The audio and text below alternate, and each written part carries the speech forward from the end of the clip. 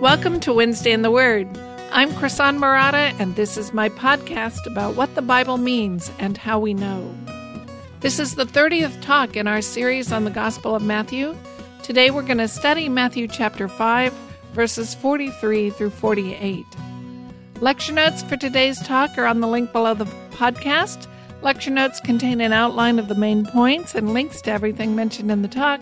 You can also find those notes at wednesdayintheword.com/Matthew30. While you're on the website, you can find all previous episodes in this series on wednesdayintheword.com, as well as many other series. Thanks so much for listening. This feels like a milestone podcast. This is the 30th podcast in my series on the Gospel of Matthew. We are finishing the second major section of the Sermon on the Mount, the Antitheses, and we are finally finishing chapter 5 of Matthew. It only took 17 podcasts to get through the chapter. That might be a record for one chapter. Part of the reason it took so many podcasts is in order to make sure we understood what Jesus is saying, we have spent a lot of time in the Old Testament. But I think it's been worth it, and I hope you do too. So let's review where we are. Jesus introduced this section by saying to enter the kingdom of heaven, your righteousness must surpass that of the scribes and Pharisees. And then he's been giving examples of what he means by that. He's been contrasting the way the Pharisees understand the Old Testament with the way they should understand it. The Pharisees are trying to figure out how much they can get away with and still consider themselves blameless. And in each case, Jesus is showing that they are trivializing the law and they have missed the deeper intention God had in giving the law. As I understand it, Jesus is saying, you have heard the Pharisees teach the law and apply it in a certain way in order to justify themselves as righteous people, but I say to you, they've got it all wrong. They have distorted the Old Testament and missed its essential, important teachings. He's talked about anger and murder, lust, adultery, and divorce, vows and oaths, retaliation, and today we're going to look at the last of these, loving your enemies. This is Matthew chapter 5, verses 43 through 48. You have heard that it was said, you shall love your neighbor and hate your enemy. But I say to you, love your enemies and pray for those who persecute you, so that you may be sons of your Father who is in heaven. For he makes his sun to rise on the evil and on the good, and sends rain on the just and the unjust. For if you love those who love you, what reward do you have? Do not even the tax collectors do the same? And if you greet only your brothers, what more are you doing than others? Do not even the Gentiles do the same? You, therefore, must be perfect as your heavenly Father is perfect. As with all the examples, I want to start by looking at what Jesus is doing with the Old Testament. And the first problem we have to solve is that this is not a direct quote of the Old Testament. Nowhere in the Old Testament does it say, love your neighbor and hate your enemy. However, as I have been arguing, Jesus is directing this portion of the sermon at the Pharisees, and rather than summarizing what the Old Testament teaches, I believe he's summarizing what the Pharisees have been teaching. You've heard the Pharisees teach that a righteous person loves his neighbor and hates his enemy. Well, it's fairly obvious where the Pharisees would get the idea that you're supposed to love your neighbor. We have already looked at Leviticus 19:17 through 18 several times as we worked through chapter 5, but I'm going to read it one more time. You shall not hate your brother in your heart, but you shall reason frankly with your neighbor, lest you incur sin because of him. You shall not take vengeance or bear a grudge against the sons of your own people, but you shall love your neighbor as yourself. I am the Lord. Now the Pharisees debated exactly who qualified as your neighbor, and in this section, Jesus is exploring the same question. Who must you love? The Pharisees taught you that you need to only love your brothers. Are they right? Well, in Leviticus 19:17, the word neighbor is used in parallel with the word for brother or your fellow countryman. You You shall not hate your fellow countrymen, but you can reprove your neighbor. In 1918, that parallelism continues, with neighbor being parallel with the sons of your own people.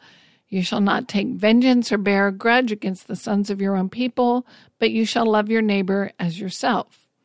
So in Leviticus, it's clear they are to love their countrymen, the sons of their people, their neighbor, and all of those are their fellow Israelites.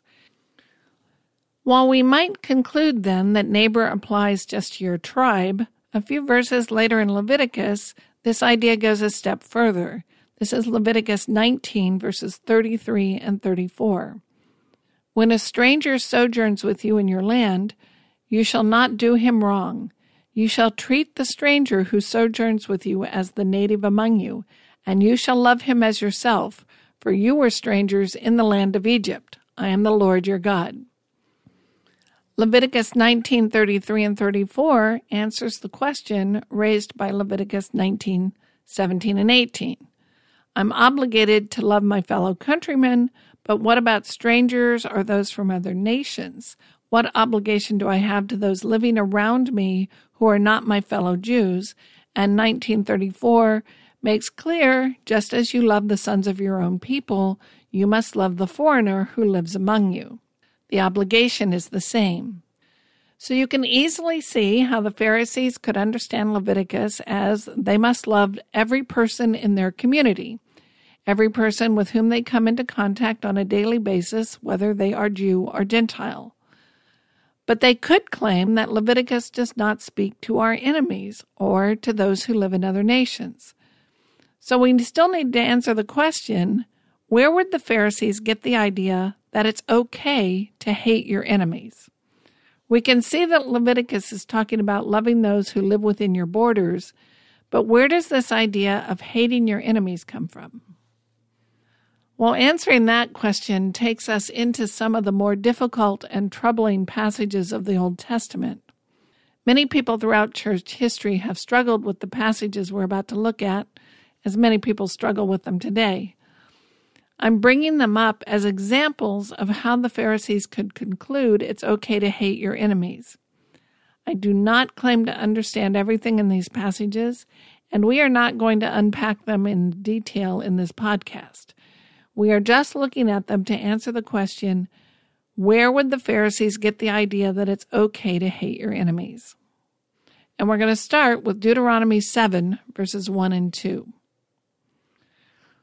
When the Lord your God brings you into the land that you are entering to take possession of it, and clears away many nations before you, the Hittites, the Girgashites, the Amorites, the Canaanites, the Perizzites, the Hivites, and the Jebusites, 7 nations more numerous and mightier than you. And when the Lord your God gives them over to you, and you defeat them, then you must devote them to complete destruction. You shall make no covenant with them, and show no mercy to them. Here, Moses is talking to the people who are about to enter the promised land. God has sworn to remove the nations that are currently living in the land, and he requires the Israelites to utterly wipe them out. He tells them to make no covenant and show no mercy. This is the same God who said, "You shall not take vengeance, but you shall love your neighbor as yourself." Now, in a different context, the same God says, show no mercy to these 7 nations. Loving the Canaanites would be to act on their behalf or for their benefit. The Israelites are not to act in that way. In essence, they are to hate them and act against them. Now remember, our purpose here is not to explore the theology of war, but rather to ask, where could the Pharisees have gotten this idea that it's okay to hate your neighbor? And Deuteronomy 7 is one place. Here's another. This is Deuteronomy 23, verses 3 through 8. No Ammonite or Moabite may enter the assembly of the Lord, even to the 10th generation. None of them may enter the assembly of the Lord forever, because they did not meet you with bread and with water on the way when you came out of Egypt, and because they hired against you Balaam, the son of Beor, from Pethor of Mesopotamia, to curse you. But the Lord your God would not listen to Balaam. Instead, the Lord your God turned the curse into a blessing for you, because the Lord your God loved you. You shall not seek their peace or their prosperity all your days forever. You shall not abhor an Edomite, for he is your brother. You shall not abhor an Egyptian, because you were a sojourner in his land. Children born to them in the third generation may enter the assembly of the Lord. Okay, here we are in this section, and Moses is telling the Israelites that they are never to forgive the Ammonites and the Moabites because of the way these two nations treated them when they were wandering in the desert. Even 10 generations down the line, these tribes are still not allowed to become part of the children of Israel or the assembly of the Lord. In contrast, the Edomites and the Egyptians are a different story. After the third generation, Edomites and Egyptians can enter the assembly of the Lord. Now again, we're just looking for where the Pharisees could have gotten the idea that it's okay to hate your neighbor. And this is another place they could point to and say, see, it's okay to hate those who treat us badly. I want to look at 2 more passages, and this next one is perhaps the most infamous. Psalm 137 is a lament concerning the exile in Babylon. I'm going to start in verse 1. By the waters of Babylon, there we sat down and wept when we remembered Zion. On the willows there we hung up our lyres, for there our captors required of us songs, and our tormentors mirth, saying, Sing us one of those songs of Zion. How shall we sing the Lord's song in a foreign land? If I forget you, O Jerusalem, let my right hand forget its skill. Let my tongue stick to the roof of my mouth if I do not remember you, if I do not set Jerusalem above my highest joy. All right, so far so good. We have this rather beautiful and poetic lament about being taken to Babylon and being tormented by having to sing songs about Jerusalem after it's been burned to the ground. But then the psalmist goes on, and he calls on God to judge those who brought this exile about. We're picking up in verse 7. Remember, O Lord, against the Edomite the day of Jerusalem, how they said, lay it bare down to its foundations. O daughter of Babylon, doomed to be destroyed, blessed shall he be who repays you with what you have done to us.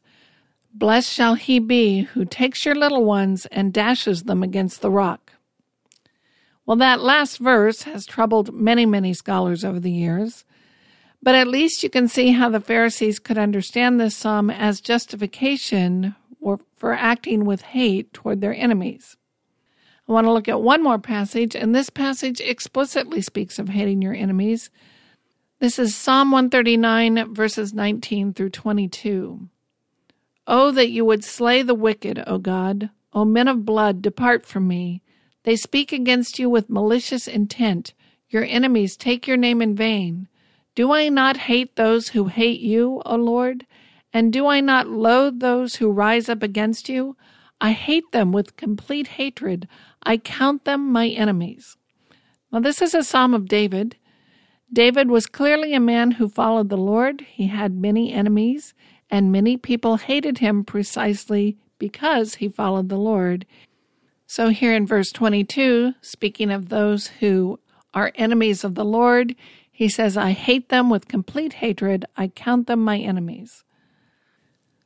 The Pharisees could look at Psalm 139 and say, see, our great father David hated his enemies. He was righteous, and we can be like him, hating our enemies, and still be blameless before the law. So we could see how the Pharisees might reach the conclusion that it's okay to hate your enemies, and therefore they would summarize the teaching of the Old Testament as love your neighbor and hate your enemies. Leviticus calls on them to love their fellow countrymen and any foreigners living in their community.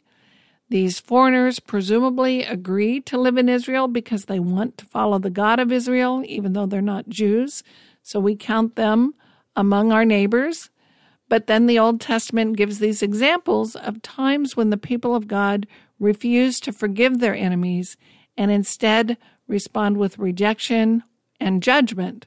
And the Pharisees could look at these passages and say, we have justification for claiming that this command to love your neighbor does not extend to everyone. Now we know from history that this question of who is my neighbor was a lively question of debate among the rabbis, and we even get a glimpse of it in the New Testament. Jesus tells the parable of the Good Samaritan in response to the question, who is my neighbor? Let's look at Luke 10, 25 and 26. And behold, a lawyer stood up to put him to the test, saying, Teacher, what shall I do to inherit eternal life? He said to him, What is written in the law? How do you read it?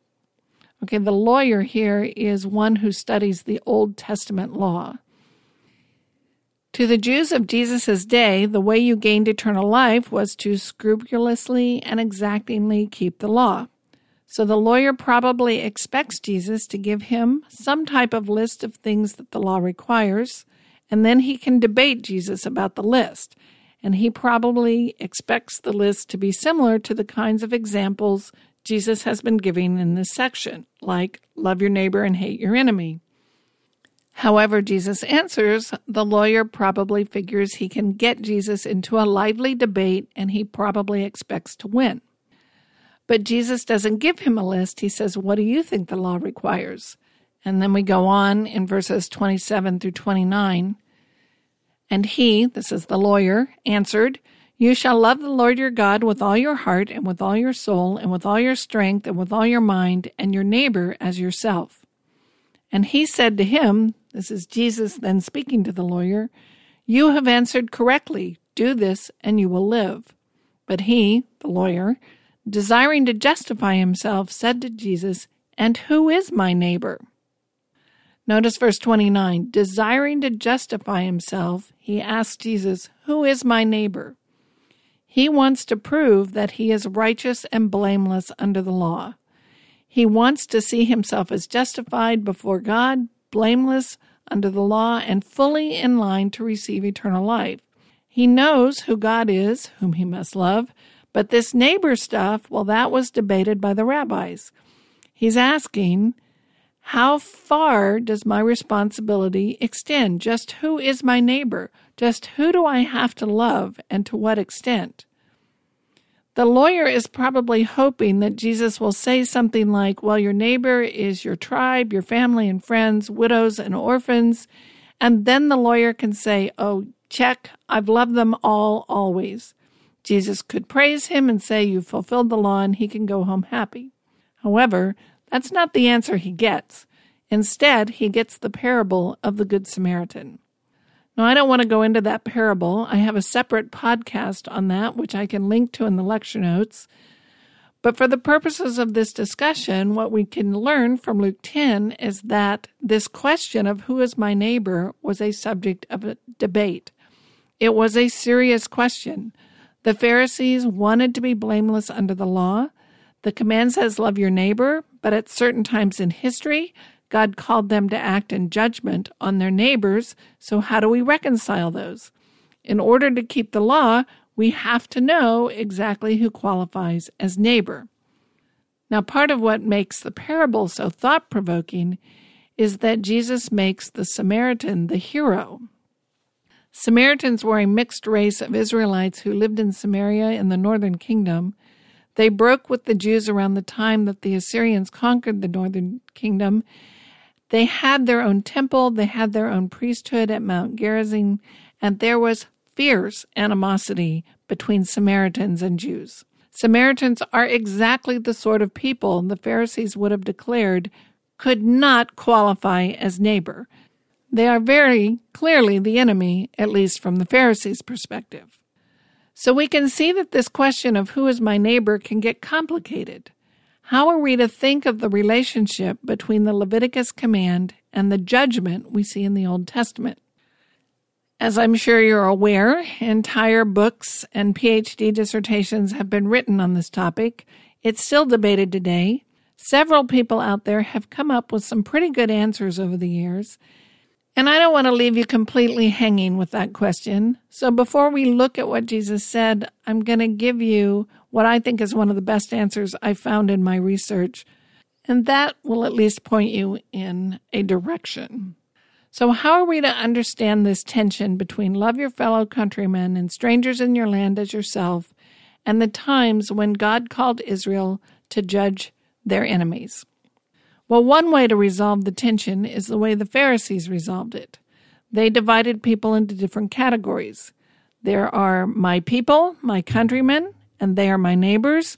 And then there are not my people. And those people are both my enemies and the enemies of God. Because they do not belong to God, I am called to love my brothers. I am called to hate and judge my enemies. But the Apostle Paul points us to a better way to resolve that tension between love and judgment. I want to read Romans 12, verses 17 through 21. Repay no one evil for evil, but give thought to do what is honorable in the sight of all. If possible, so far as it depends on you, live peaceably with all. Beloved, never avenge yourselves, but leave it to the wrath of God. For it is written, vengeance is mine, I will repay, says the Lord. To the contrary, if your enemy is hungry, feed him. If he is thirsty, give him something to drink. For by so doing, you will heap burning coals on his head. Do not be overcome by evil, but overcome evil with good. Now notice 12:19 says, never avenge yourselves, but leave it to the wrath of God, for the Lord says, vengeance is mine. As much as we modern Americans try to ignore the fact today, God is a God of judgment. One day, he will judge mankind and pour out his wrath on those who have rejected him. On that day, you will either be forgiven and granted a place in his kingdom, or you will be judged as his enemy and face the consequences.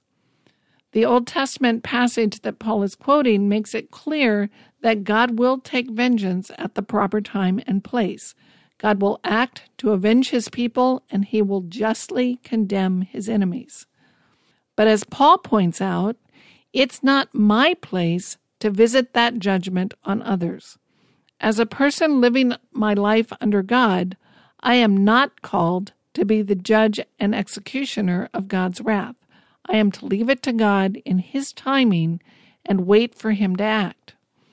With that distinction in mind, many scholars have argued that the examples we looked at in the Old Testament are all related in one way or another to this idea that God will judge his enemies. Yes, Israel was told to wipe out the Canaanites, but that is because God, the creator of those nations, decided it was time to judge them. They were idolaters. They sacrificed their children to pagan gods. They openly and willfully acted immorally, delighting in acts of evil, and God decided to bring their time as nations on earth to an end. God has the right to do that. We do not. Over the course of history, many nations have come and gone through the providence of God. God has many ways to bring about the downfall of a nation. In this particular case, he has this unique relationship with the children of Israel. Because of this unique relationship, he did something that he has not done before and he has not done since. He called on them as a people to execute his judgment against these particular pagan nations, and he names them, he specifies them. But as scholars have argued, Deuteronomy 7 and the conquest of the Promised Land is a unique event in history. It was what the children of Israel were called to do at a particular time and place. It is not something I, as a follower of Jesus, am called to do today. Now, if we took enough time, I think we could go through each of the passages I read earlier and apply this principle that God has the right to judge, and that God will ultimately judge his enemies. And I think we would see that God's judgment ultimately comes, that certain people who have set themselves against God will eventually face his judgment. But in each case, judgment belongs to God, not me, a follower of God. When God's people act in judgment, they act only at God's specific command. So all the passages, I think, come from these principles. God has the right to judge. God will ultimately judge his enemies. It is acceptable to recognize that certain people have set themselves as enemies of God. It's acceptable to acknowledge that judgment will be coming their way.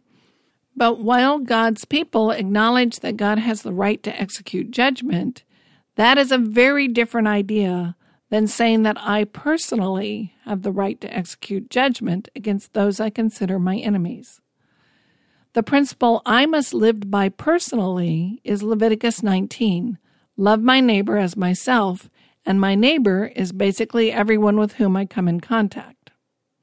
So to summarize then, the Pharisees resolved these passages by claiming that to be blameless under the law, we are to love our fellow countrymen and hate everyone else.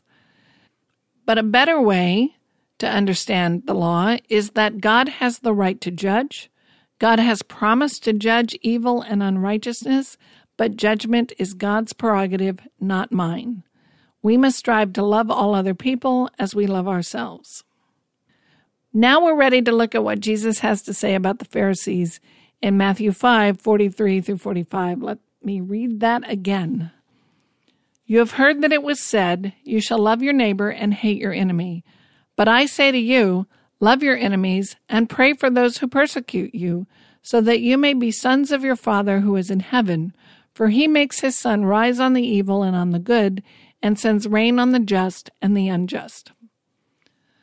So Jesus says, let's step back and think about the way God treats all people. He gives the sun and the rain to both the just and the unjust. He gives the necessities of life to both those who love him and those who reject him. Now, we need to think carefully about this argument because that's not the only thing that God does. True, he sends life-giving sun and rain upon both his people and his enemies, but that's not all he does. As we can see from Noah, sometimes he acts in judgment. He wiped out everyone who did not follow him at the time of Noah. He also acted in judgment on the Canaanites when he sent Israel into the land to wipe them out. There comes a point at which God is not merciful to his enemies. Jesus himself often speaks of a future day of judgment when God's enemies will be destroyed. So we have to think about what point Jesus is making. The world is filled with people who deserve God's judgment. Someday, God is going to execute that judgment. Sometimes he does this in our lifetime, and sometimes he delays until the last day. Meanwhile, he chooses to graciously sustain the lives of those who hate him. The world is filled with people who reject God, and yet God responds by sending them the sun and the rain and the necessities they need to survive. God chooses to postpone the judgment that we deserve. If God chooses to be gracious to his enemies, we who follow him ought to follow his example. Yes, there is a day of judgment coming, but in the meantime, we ought to choose to be gracious to those who hate us. It is not our job to execute judgment. Our job is to follow God's example, and he chooses to be gracious. We are to follow the teaching of Leviticus to love others as we love ourselves. In that way, we will be children of our Father who is in heaven. The metaphor he's using is how a child emulates his parent.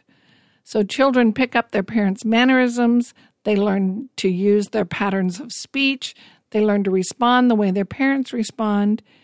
And he's saying, just as children follow their parents, you follow your Heavenly Father, and you will be like him. So true sons and daughters follow the wise and loving teaching of their parents. They are like their parents in that way. And we are to pray for those who persecute us. By persecution here, I think he means the same kind of thing he was talking about back in 5:11 when he said, "Blessed are you when others revile you and persecute you and utter all kinds of evil against you falsely on my account." Those who seem most worthy of judgment, those who are obviously our enemies because they revile those who follow God, they speak evil about those who follow God, and they persecute those who follow God, those are the people we are to meet with love and prayers. So you want to know what righteousness looks like? You want to know what it means to be blameless under the law?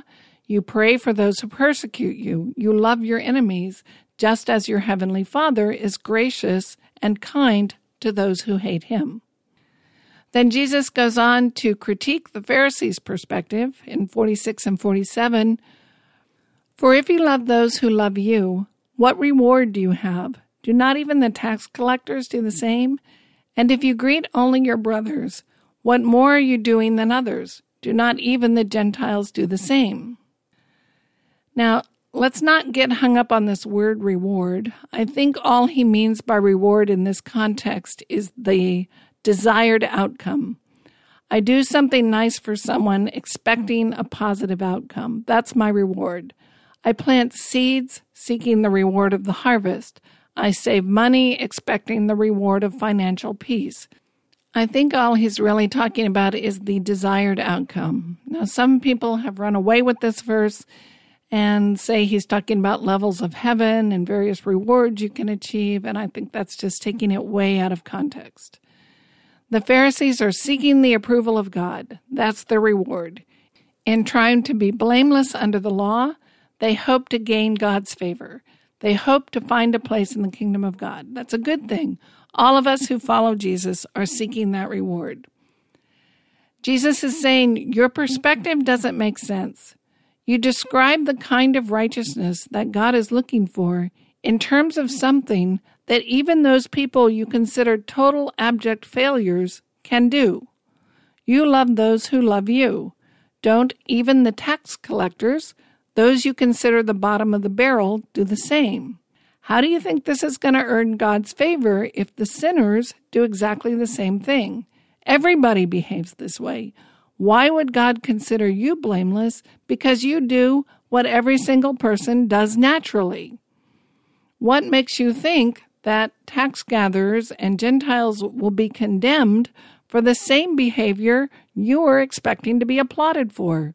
Your so-called righteousness is no different than everyone else. And then he concludes in 48, you therefore must be perfect as your heavenly Father is perfect. Now, I follow the minority understanding of verse 48. You'll find a lot of commentators out there who understand this verse in a way that I do not.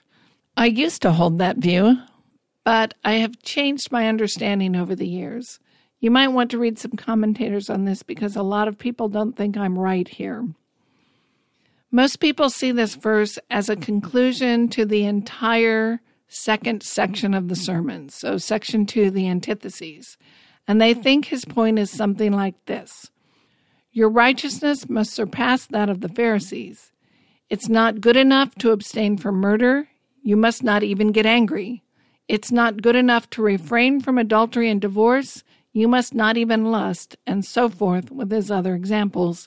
And then he concludes, therefore, you must be morally perfect and without fault of any kind, just like your heavenly Father is morally perfect and without any fault.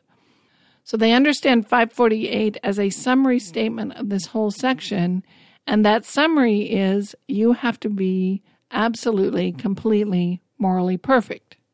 Now, of course, no one is completely, absolutely, morally perfect, so we despair and seek the cross and God's mercy. And that conclusion is, of course, true. We are not holy. We are not morally perfect. We cannot make ourselves morally perfect. We will only find God's grace and forgiveness through the cross of Jesus Christ, and we will only be made perfect because God forgives us and sends his Spirit to change us. I'm not denying that. I do think that the cross is implied throughout this section. The more we understand what the law requires, the more we realize how far we fall short. Loving our enemies is not an easy thing to do. But I don't think he's summarizing this whole section and saying, here's how much better you have to be than the Pharisees. You have to have no moral flaw at all. Instead, I side with the minority view who see this as the conclusion to this small section on loving your enemies. I understand this word perfect to have the sense of complete or mature or full. So I think the logic of the passage is closer to this. Don't only love those who love you, love your enemies as well. Follow God's example. God sends the sun and the rain on his people, but God also sends the sun and the rain on his enemies. It doesn't make sense that God would reward you for loving your friends and hating your enemies like everyone else on the planet does. Therefore, your love should be complete, not only for your friends, but also for your enemies, just like your Heavenly Father's love is complete. So rather than a one-sided love, loving only those who love you, your love must be mature, your love must be perfect, your love must be complete, such that it includes loving both your friends and your enemies. Your love must embrace the fullness of what love is all about. Luke has a version of this passage, and he concludes it a bit differently, and I think his wording supports this minority view that I'm taking. This is Luke 6, 35 through 36. But love your enemies and do good, and lend, expecting nothing in return. And your reward will be great, and you will be sons of the Most High, for he is kind to the ungrateful and the evil. Be merciful as your Father is merciful. So Matthew ends, be perfect or complete, just as your Father is. Luke ends, be merciful, even as your Father is merciful. And I think those are two different ways of stating the same idea.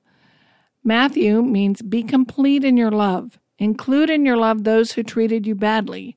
In other words, don't revile them, don't hate them, don't respond harshly, don't lash out, giving them what you think they deserve. Instead, show them grace and mercy, which is the phrase that Luke uses. I think they're basically making the same point and saying the same thing. All right, let's try to put all this together. In some ways, Jesus is teaching something profoundly simple, but in other ways, it is profoundly difficult. He's basically teaching the idea we've seen from Leviticus 19 repeatedly through this section. We are to love our neighbors as ourselves.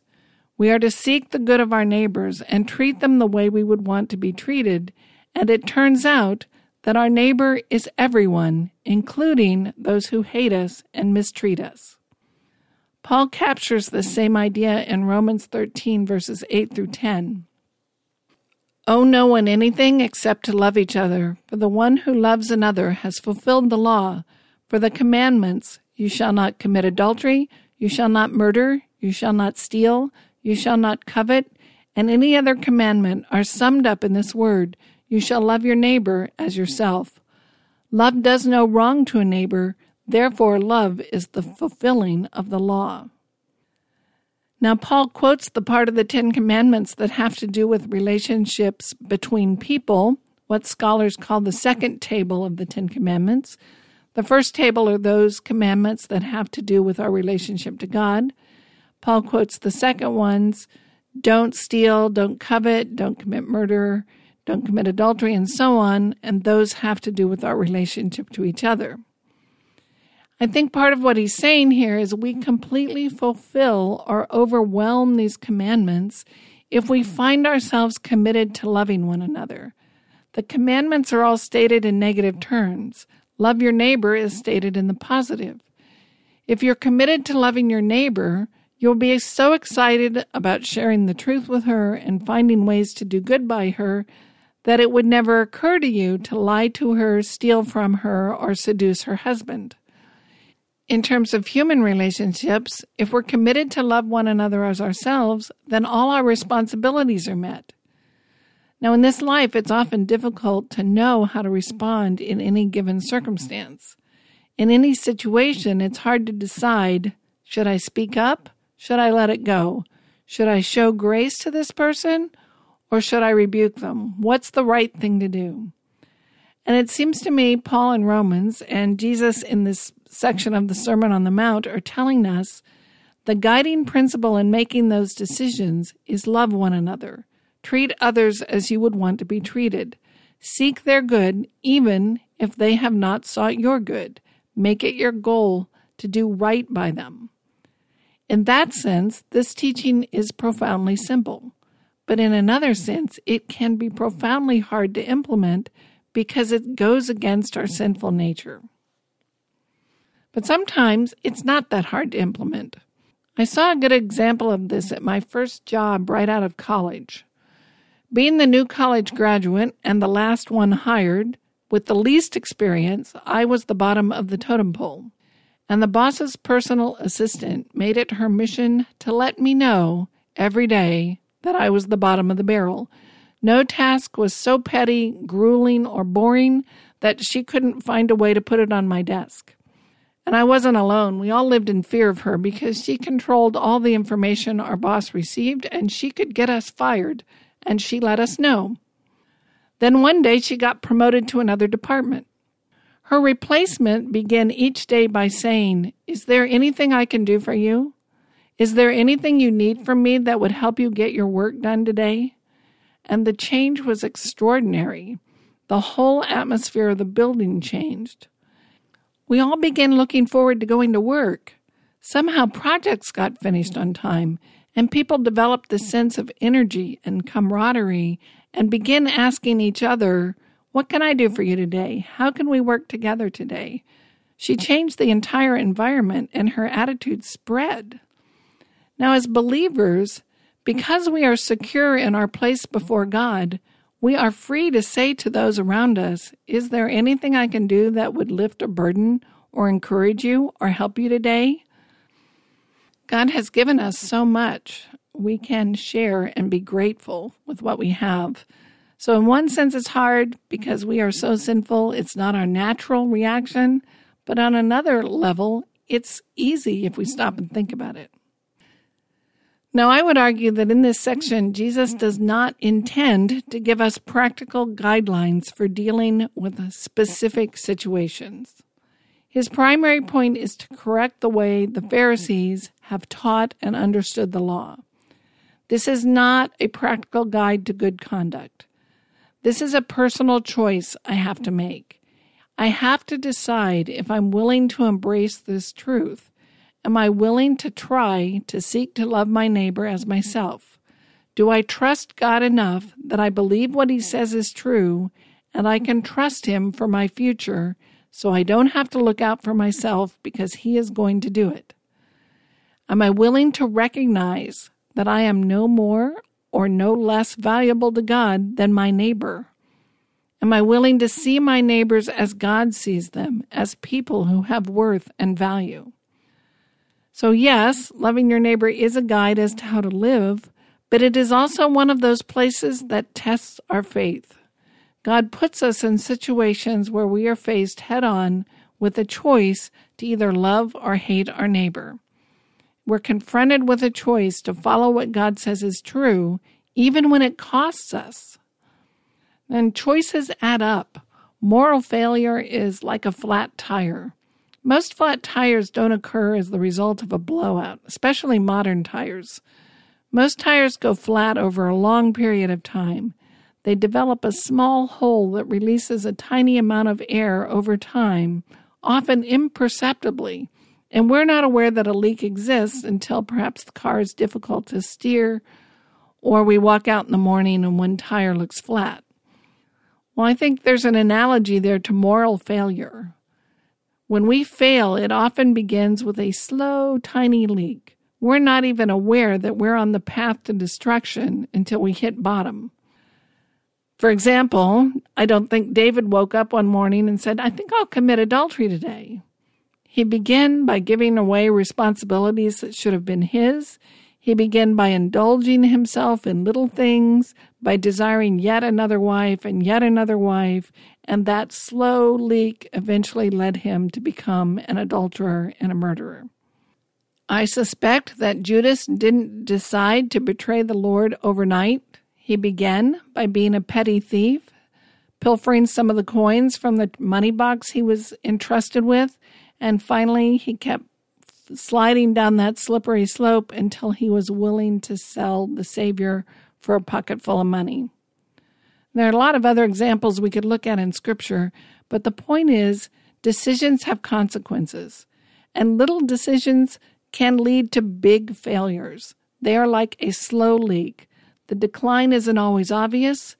The bad decisions may not be made intentionally or high-handedly. They kind of sneak in the back door. They seem perfectly reasonable at the time, but the results can be devastating. How do you end up in an affair? Well, it might start innocently enough. You notice that good-looking man at the office, and maybe he has his ring on or maybe he doesn't. And then it progresses to just a little bit of flirtatious conversation while you're both standing around the coffee pot. And then maybe he says, oh, hey, this coffee isn't very good today. You want to just go out and get a cup of coffee? And, that's what's wrong with that. Everybody has coffee with their coworkers. And so you go and, then coffee leads to dinner and dinner leads to a weekend. And suddenly you're having an affair. It wasn't a big blowout flat tire. It started as a slow leak, one small decision building on another small decision. So, yes, loving your neighbor in one sense is a practical guide to good conduct, and in that sense it's simple, but it is also a truth we have to embrace and choose to follow, and in that sense it's a test of faith. So I would paraphrase this section like this. You have heard the Pharisees teach that you are righteous if you love your neighbor, your fellow countrymen, and you hate your enemies. But I say to you, don't only love those who love you, love your enemies as well. Pray for those who seek your harm. Follow God's example. God sends the sun and the rain on both his people and his enemies. It doesn't make sense that God would consider you blameless for loving your friends and hating your enemies. That's the way everyone acts. Therefore, your love should be complete, not only loving your friends, but also loving your enemies, just like your Heavenly Father's love is complete. Thank you for listening to Wednesday in the Word, the podcast that explains not only what a passage means, but also seeks to show you how to figure it out. You can hear all previous episodes in this series on my website, WednesdayInTheWord.com. You can also find other series there. There's no charge, no spam, and no ads. If you've been blessed by this podcast, please subscribe, leave a positive rating or review wherever you listen, and most importantly, tell a friend what you learned and where you learned it. Our theme music is graciously provided by Reggie Coates of heartfeltmusic.org. I encourage you to look up his other music. You'll be glad you did. Thank you for joining me today. I'm Krisan Marotta, and I'll see you next week at Wednesday in the Word.